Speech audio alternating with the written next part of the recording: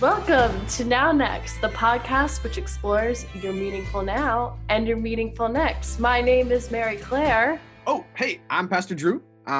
Drew Tucker, that's my name. Not really pastor. That's not a part of my God-given name or via parents, however you decide that names come about. I did not drop out of the womb, Pastor Drew. That was a long set of years of education. What? Kind of stuff. My whole life has been a lie. This is probably too much information for the listeners that have That would have been great foresight, though. I feel like we know what this kid's going to do.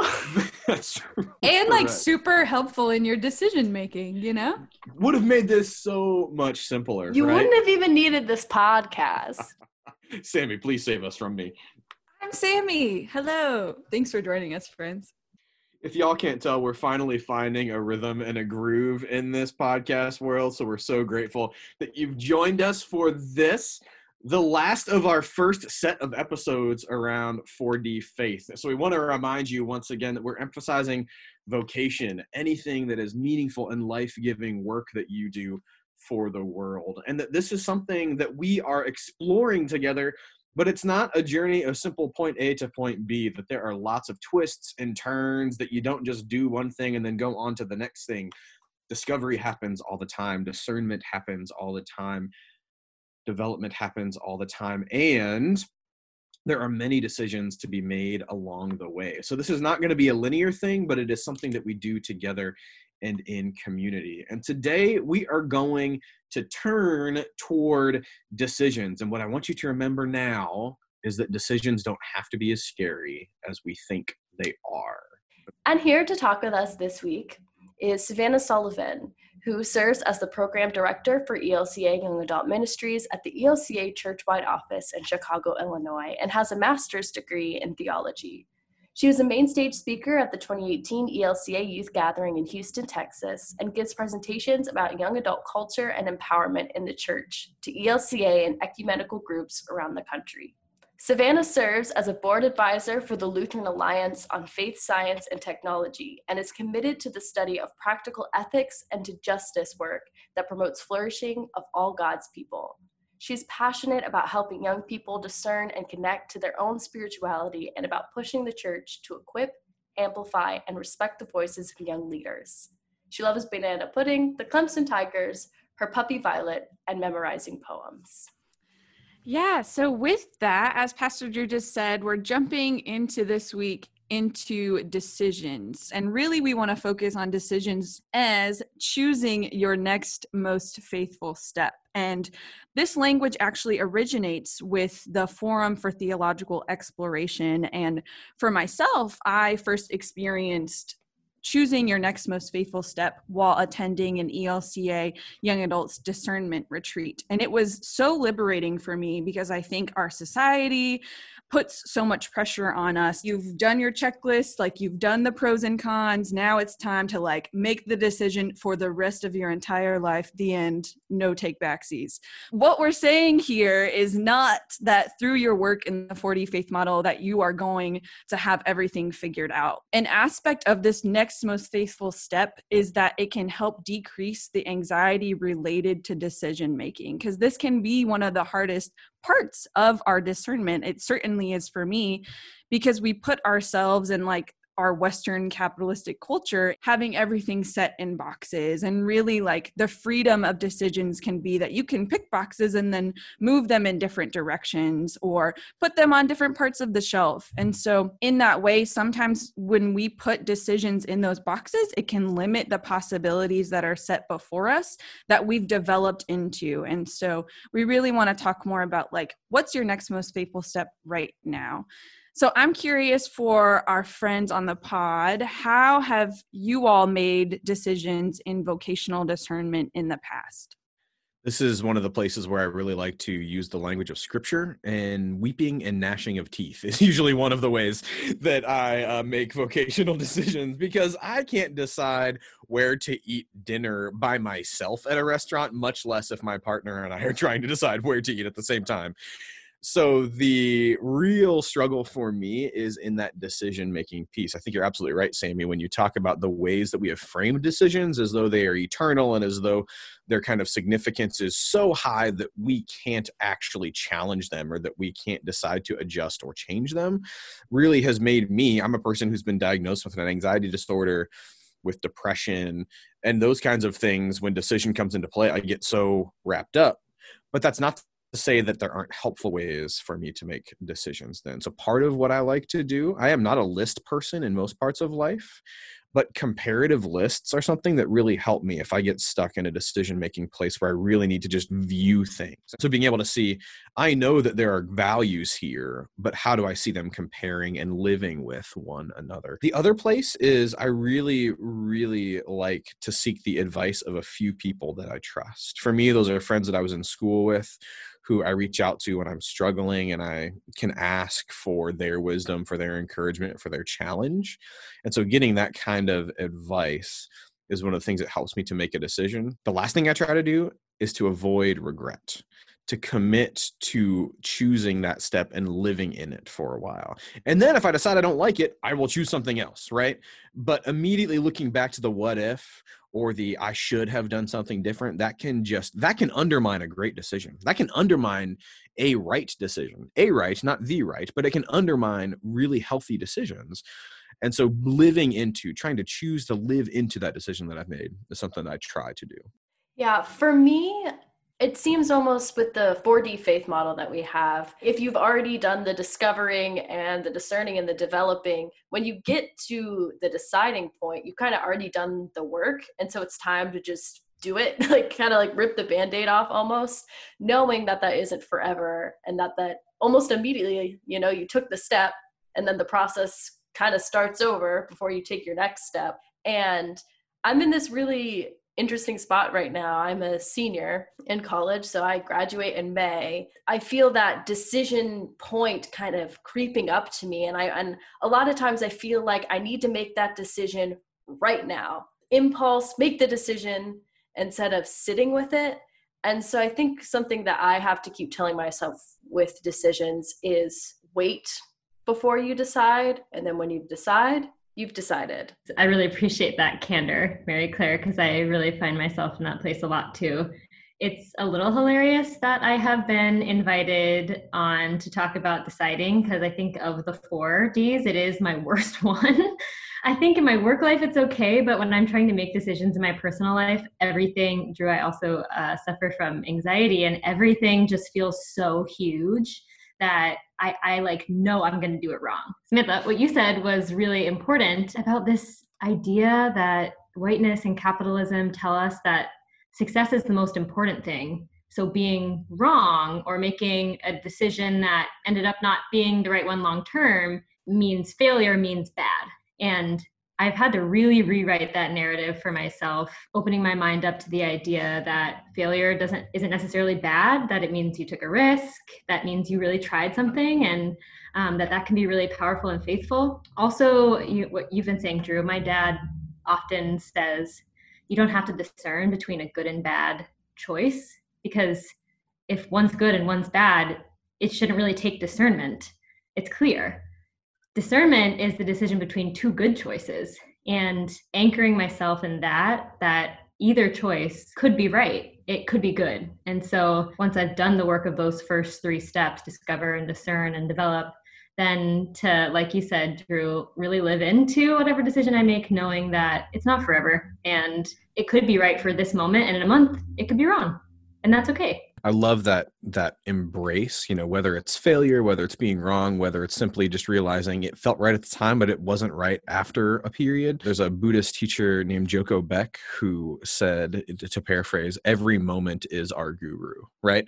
And so that in those failures or in those mistakes or in those learnings that things are wrong, that itself is a teaching. That itself is a moment that has taken us under its wing and taught us something new and wonderful and beautiful and holy.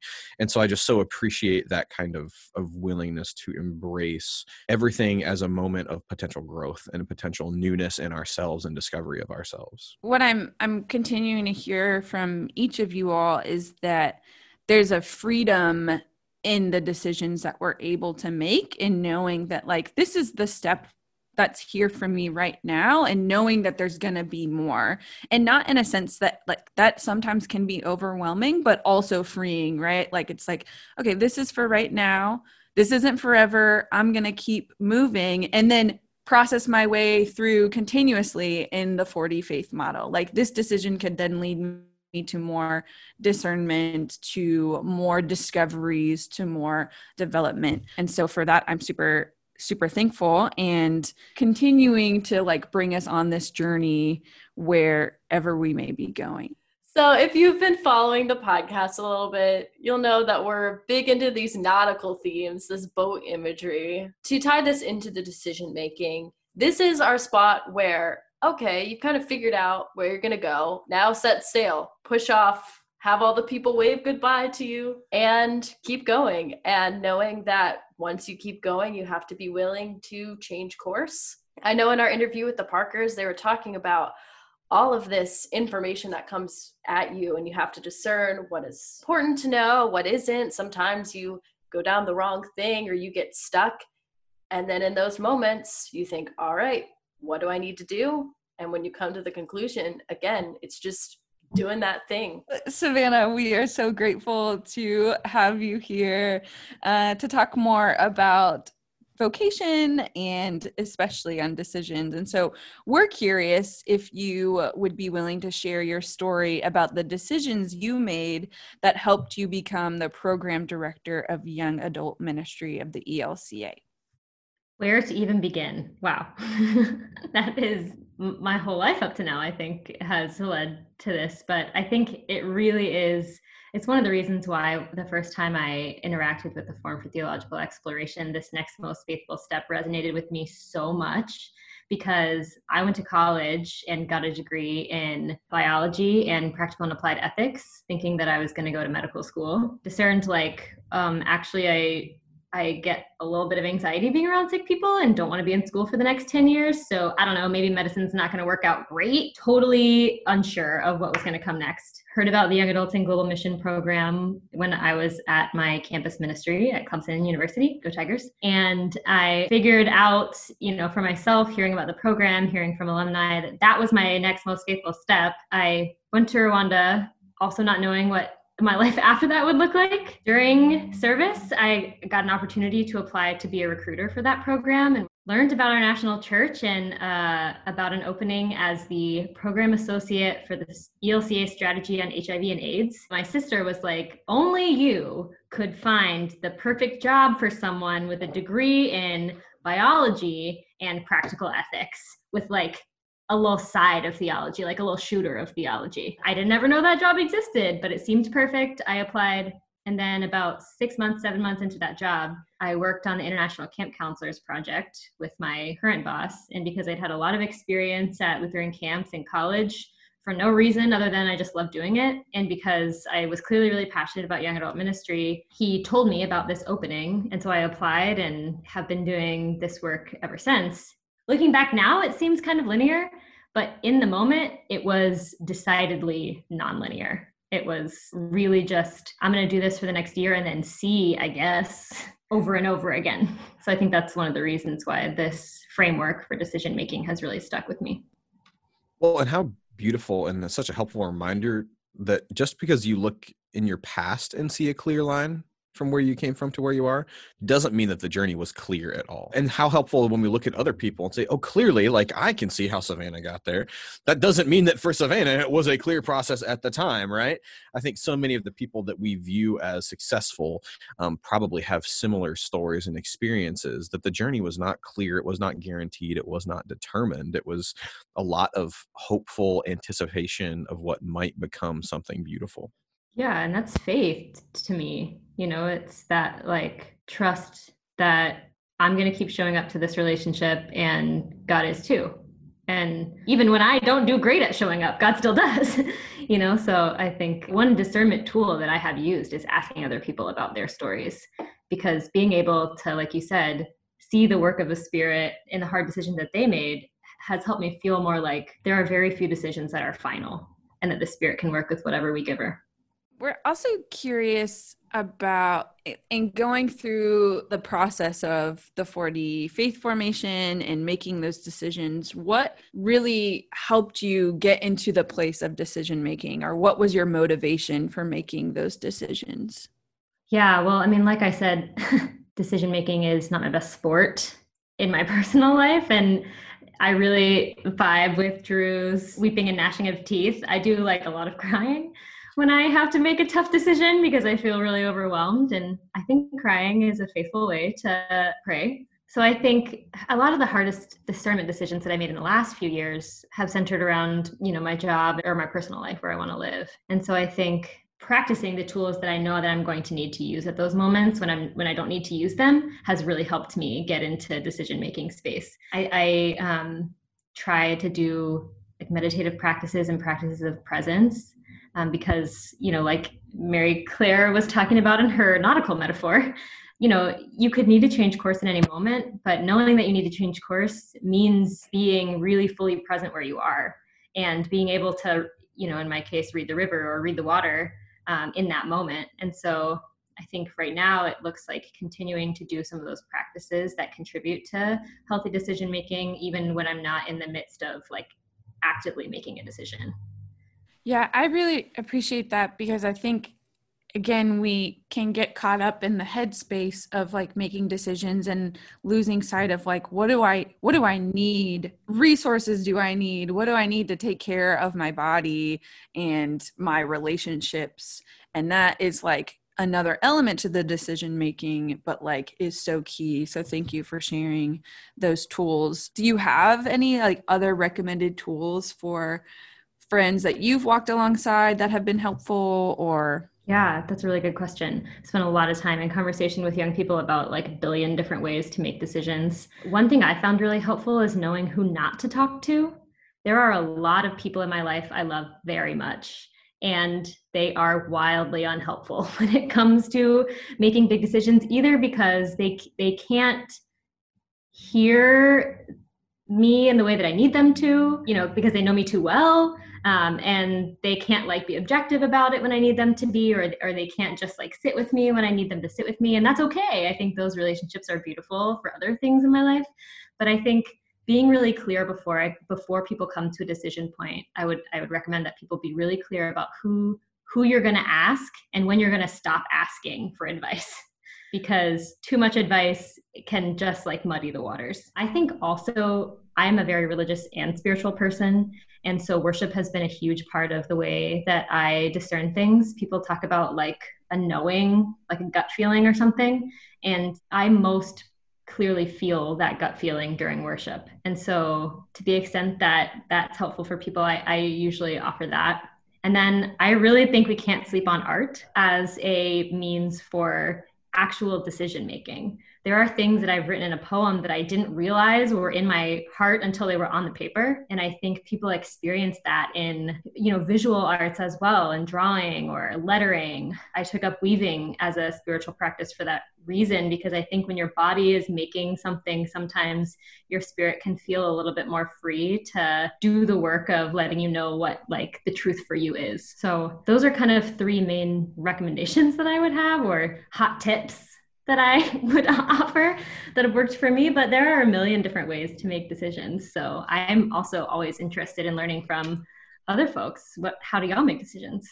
I love that so much, especially the idea of art as a self-proclaimed creative person and being a film major and all of that. And also I really loved your language of knowing who not to talk to, because I found in my process of discernment on the broad scale, or just the 4D faith model, is a lot of this is what I don't want to do. And it almost feels a lot like a process of elimination rather than a pinpointing from the start, this is what I want to do, let's just go. It's kind of just knocking and shaving things off until I get to a point. So I really, really liked that. Well, and I think that the beauty of some of the wisdom that we share is that we're reclaiming some things that the church forgot about itself, or that parts of the church has forgotten about itself. So I want to be clear that in Eastern Orthodoxy, they would not refer to icons as art, but the role of images in prayer and in connecting with God, and therefore in discernment, is huge, and it has thousands of years of history. And so for me, one of the things that, we're on a podcast, so you can't see around my office, but if you could, there are a couple of pieces of art that actually flank me that are productions of one of my very best friends from graduate school, and he's a visual artist, and they were actually coming out of a class that we took together. And so one of them, he sent me, what's your address? And he mailed me this piece of art that I had fawned over probably 5 years beforehand. He said, it was time for you to have this. And it was a moment in time where I needed affirmation that he didn't know I needed. And it showed up in this way that now it's stuck in the corner of my office, and people walk in and say, who did that? And I'll say, Adam Baker did that. And I'll tell them about my friend Adam. But that's part of what now, every time I'm making a decision in here, I look to my right and I see this piece of art that connects to my religion, but also connects to my community in a way that really guides me and centers me. And it's not the decision itself, but it centers me to make a decision that I think is helpful and healthy for what's next. Yeah. And I feel like also, like, this is helping us get at the notion that the way we make decisions doesn't have to be in a right or wrong context. Like you were talking about, Savannah, like the freedom that we have and how it looks so different for each of us, and how like incredible that we can pick up tools from others and offer tools for people to help make better decisions for themselves and take that pressure off, knowing that decision making can be both for ourselves and for community and in community, especially if we're like drowning in like what's to come or the failure aspect too.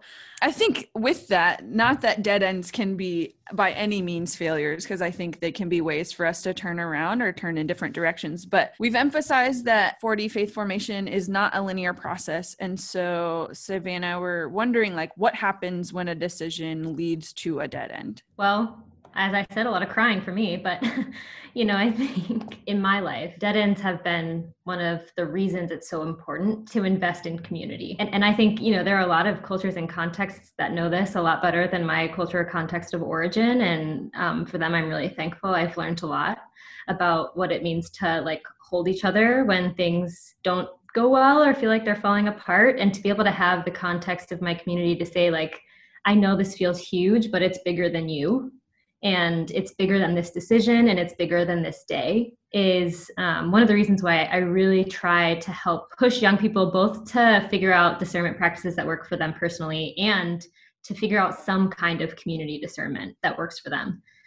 I think it takes a lot of courage at a dead end to be honest about it and say, like, this is done. And honestly, the ELCA has historically not been great at saying, like, maybe this thing should just be done now. It didn't work. I'm glad we tried it, but it's a dead end. So let's try something else.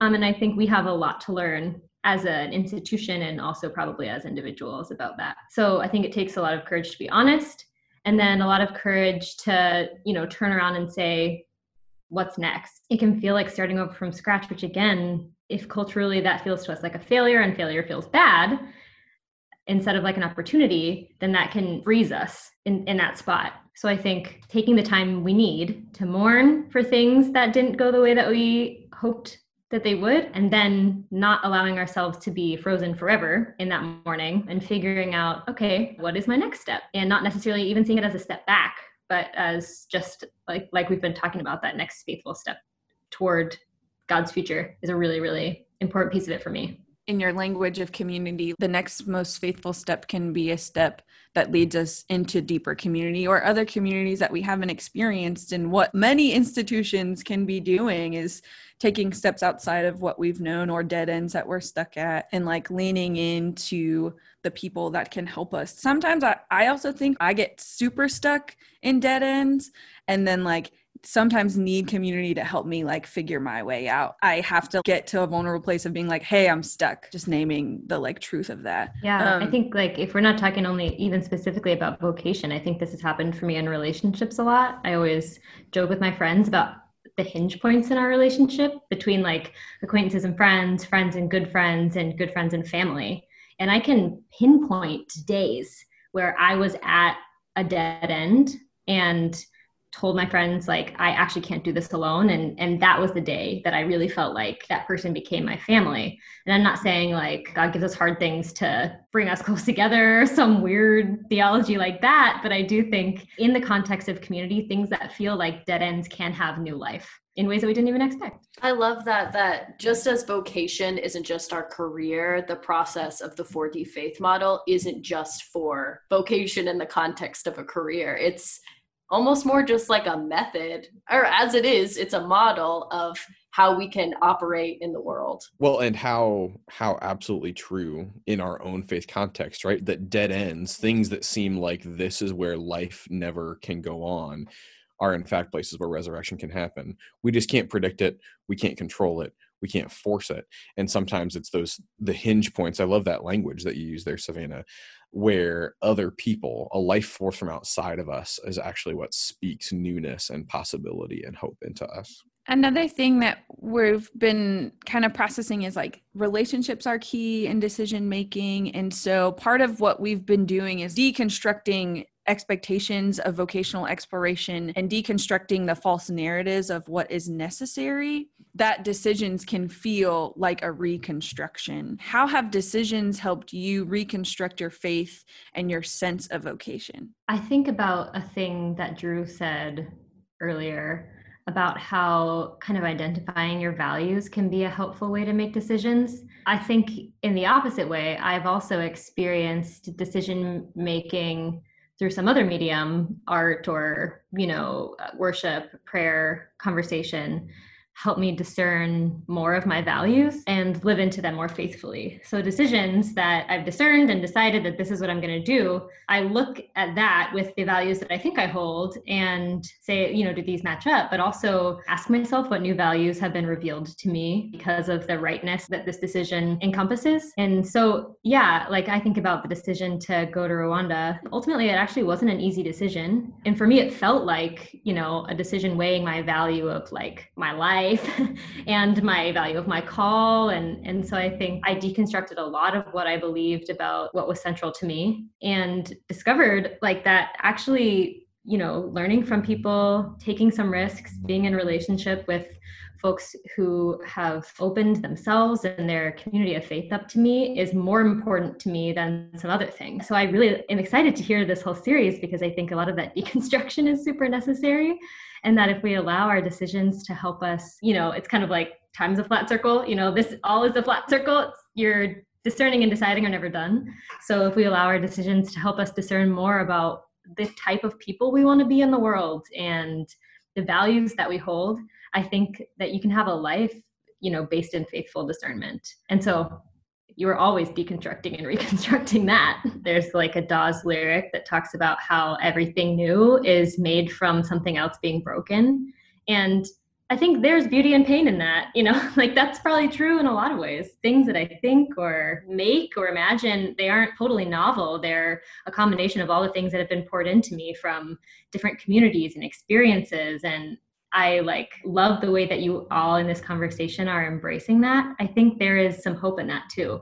Like you didn't have to make all the pieces yourself and then force them to fit together. There are pieces of who you are and who you might be in the world that are being poured into every day. And that's really powerful, but it also connects us to each other fully inextricably. And that can be really vulnerable because it's not only dependent on us. Yeah. Savannah, thank you so much. We were just talking earlier about how as we continue to navigate these episodes and this podcast and bringing people on, the more conversations we continue to have with each other, the more that we learn and the things that maybe we could have never imagined or thought of and the ways that can draw us closer in understanding ourselves and community where God is calling us. One question that we have been asking all of our guests is, what do you wish you knew about vocation as a kid? I think I had a lot of the same understandings of vocation as a kid that I had 5 years ago. And it took some pretty big events in my life to break down some of that and then to deconstruct it and put it back together. I think purity culture in the US is this weird thing that's like, you make one decision and your life is over. And I got a lot of that growing up in the Bible Belt about a lot of different stuff. But I think it really seeped into the way that I understood my vocation in the world. Like I had to decide right now if I wanted to be married, if I wanted to have children, what I wanted to do for work, when I wanted to retire, and where I wanted to live, and like all of it. And I think what I wish I knew was that like God is so much more imaginative than that, and that there is power in letting the world shape you. I like myself better than the woman that I think I would have been if I had gotten to make all the decisions myself about what my future would look like. And so I think trusting community and trusting God to let the world shape you is a message I would have tried to tell myself. It's so good because purity culture, it's not gone, right? It's just taken new forms. Promise rings aren't cool anymore, but there's other ways that people try to signal this kind of stuff. There's new books to be read, or maybe not read. Please don't, in fact, read those books. And it's also just found in absolutism. That's just another way that purity culture manifests. It doesn't necessarily have to do with sex. It can just be black and white thinking. Yeah, and I think this method of decision making is hard because it feels like decisions are absolute. But I think what we're trying to do is like bust open that narrative that absolutism is even tied to decision making, and saying you can choose a path and then choose a different path. The other thing that you said that has got my brain just like melting in the best way possible is this idea that we can be shaped by the world, because obviously there is a certain kind of Christianity out there. There's a certain kind of faith that would say we are supposed to be in the world but not of the world. But it reminded me of a story that I read, and I for the life of me can't remember the theologian who was retelling the Genesis story, not as a story of a place that once was, but as a story of a place that is. That the description of Eden is not something that we have lost because we've left it. It's something that we've lost because we ignore the garden in which God has placed us. That in fact, these trees, these animals, these fruits, these vegetables, these things that are nourishing and shaping our very existence are all around us. And we have lost the ability to see the goodness that is shaping our lives. And I want so much for the world to hear that, not just because of the environmental impacts of maybe how that would help us treat our world, but because of how it might change the ways that we look at one another and look at the ways that the world has blessed us. Yeah, it's definitely, I think, a part of the influence of someone who studied biology for a long time. There's a really thin line for me, no line at all really, between the secular and the sacred. And I think it is to our detriment if we try to just draw a circle around ourselves and say like, the in but not of the world thing is like, here's where we can be in, and then nothing can get through this barrier between us and the world. Well, I like not only don't think that's faithful, but I don't want to be a person in a world like that. So, I think I was reading Braiding Sweetgrass by Robin Kimmerer. She talks about how her ecology students, like some of her white ecology students, loved the earth and wanted to take care of it, but could not imagine a mutual relationship between humans and the earth. Like only thought humans were bad for the earth. And that's kind of how I think we sometimes as the church understand ourselves, like the world is bad for us and we have to be the good and like keep the world out. And she was like, you can't have a faithful relationship if you can't imagine any kind of mutual health. Like we're blessed to be a part of these communities and this world. And if we can't imagine a healthy relationship between us and the world, I think we're going to have we have had a pretty hard time. Whatever, call me heretic. It won't be the first time. It's all good. Every time I have a conversation with Savannah, I am blessed by the wisdom and the laughter, the stories, and the vulnerability, the honesty. One of the things that I, once again, have been so thankful for is this language that Savannah taught me. Decisions are choosing your next most faithful step, that it's not choosing this kind of eternal, last, final thing, but instead, what is the next thing? It could be for a minute, it could be for a day, it could be for a week or a month or a year, but choosing what is next, because we also have the power to make choices again and again and again about what we will do after we have made that decision. And that reality of fear of failure is something that often inhibits our decision making, or at least makes us feel uncomfortable in the decision making process. But it's so important to remember, so vital to consider what she reminded us, that failure isn't necessarily bad, that failure means you you took a risk. And risk-taking, appropriate, informed risk-taking, is a wholly wise practice. That sometimes we take risks that don't work out, but those risks also become our teachers. The failure that we experience also becomes wisdom. That in this decision-making process, fearing failure, or at least scared or nervousness, is natural. It's a part of our biology, but it shouldn't prevent us from taking the risk, because failure is a teacher too. Along with that, such a powerful statement about the courage that it takes to be at dead ends. That when you've made a decision and you realize you've come to a place where this journey needs to turn around, it needs to take a different approach. You need to find a new path. That too can be scary, but that path has still brought you to a new place with new people, and you will carry discoveries and discernments and development with you that you would not have had in the same way if you weren't on that path. So courage to face the dead ends also means the courage to carry what you've learned into the new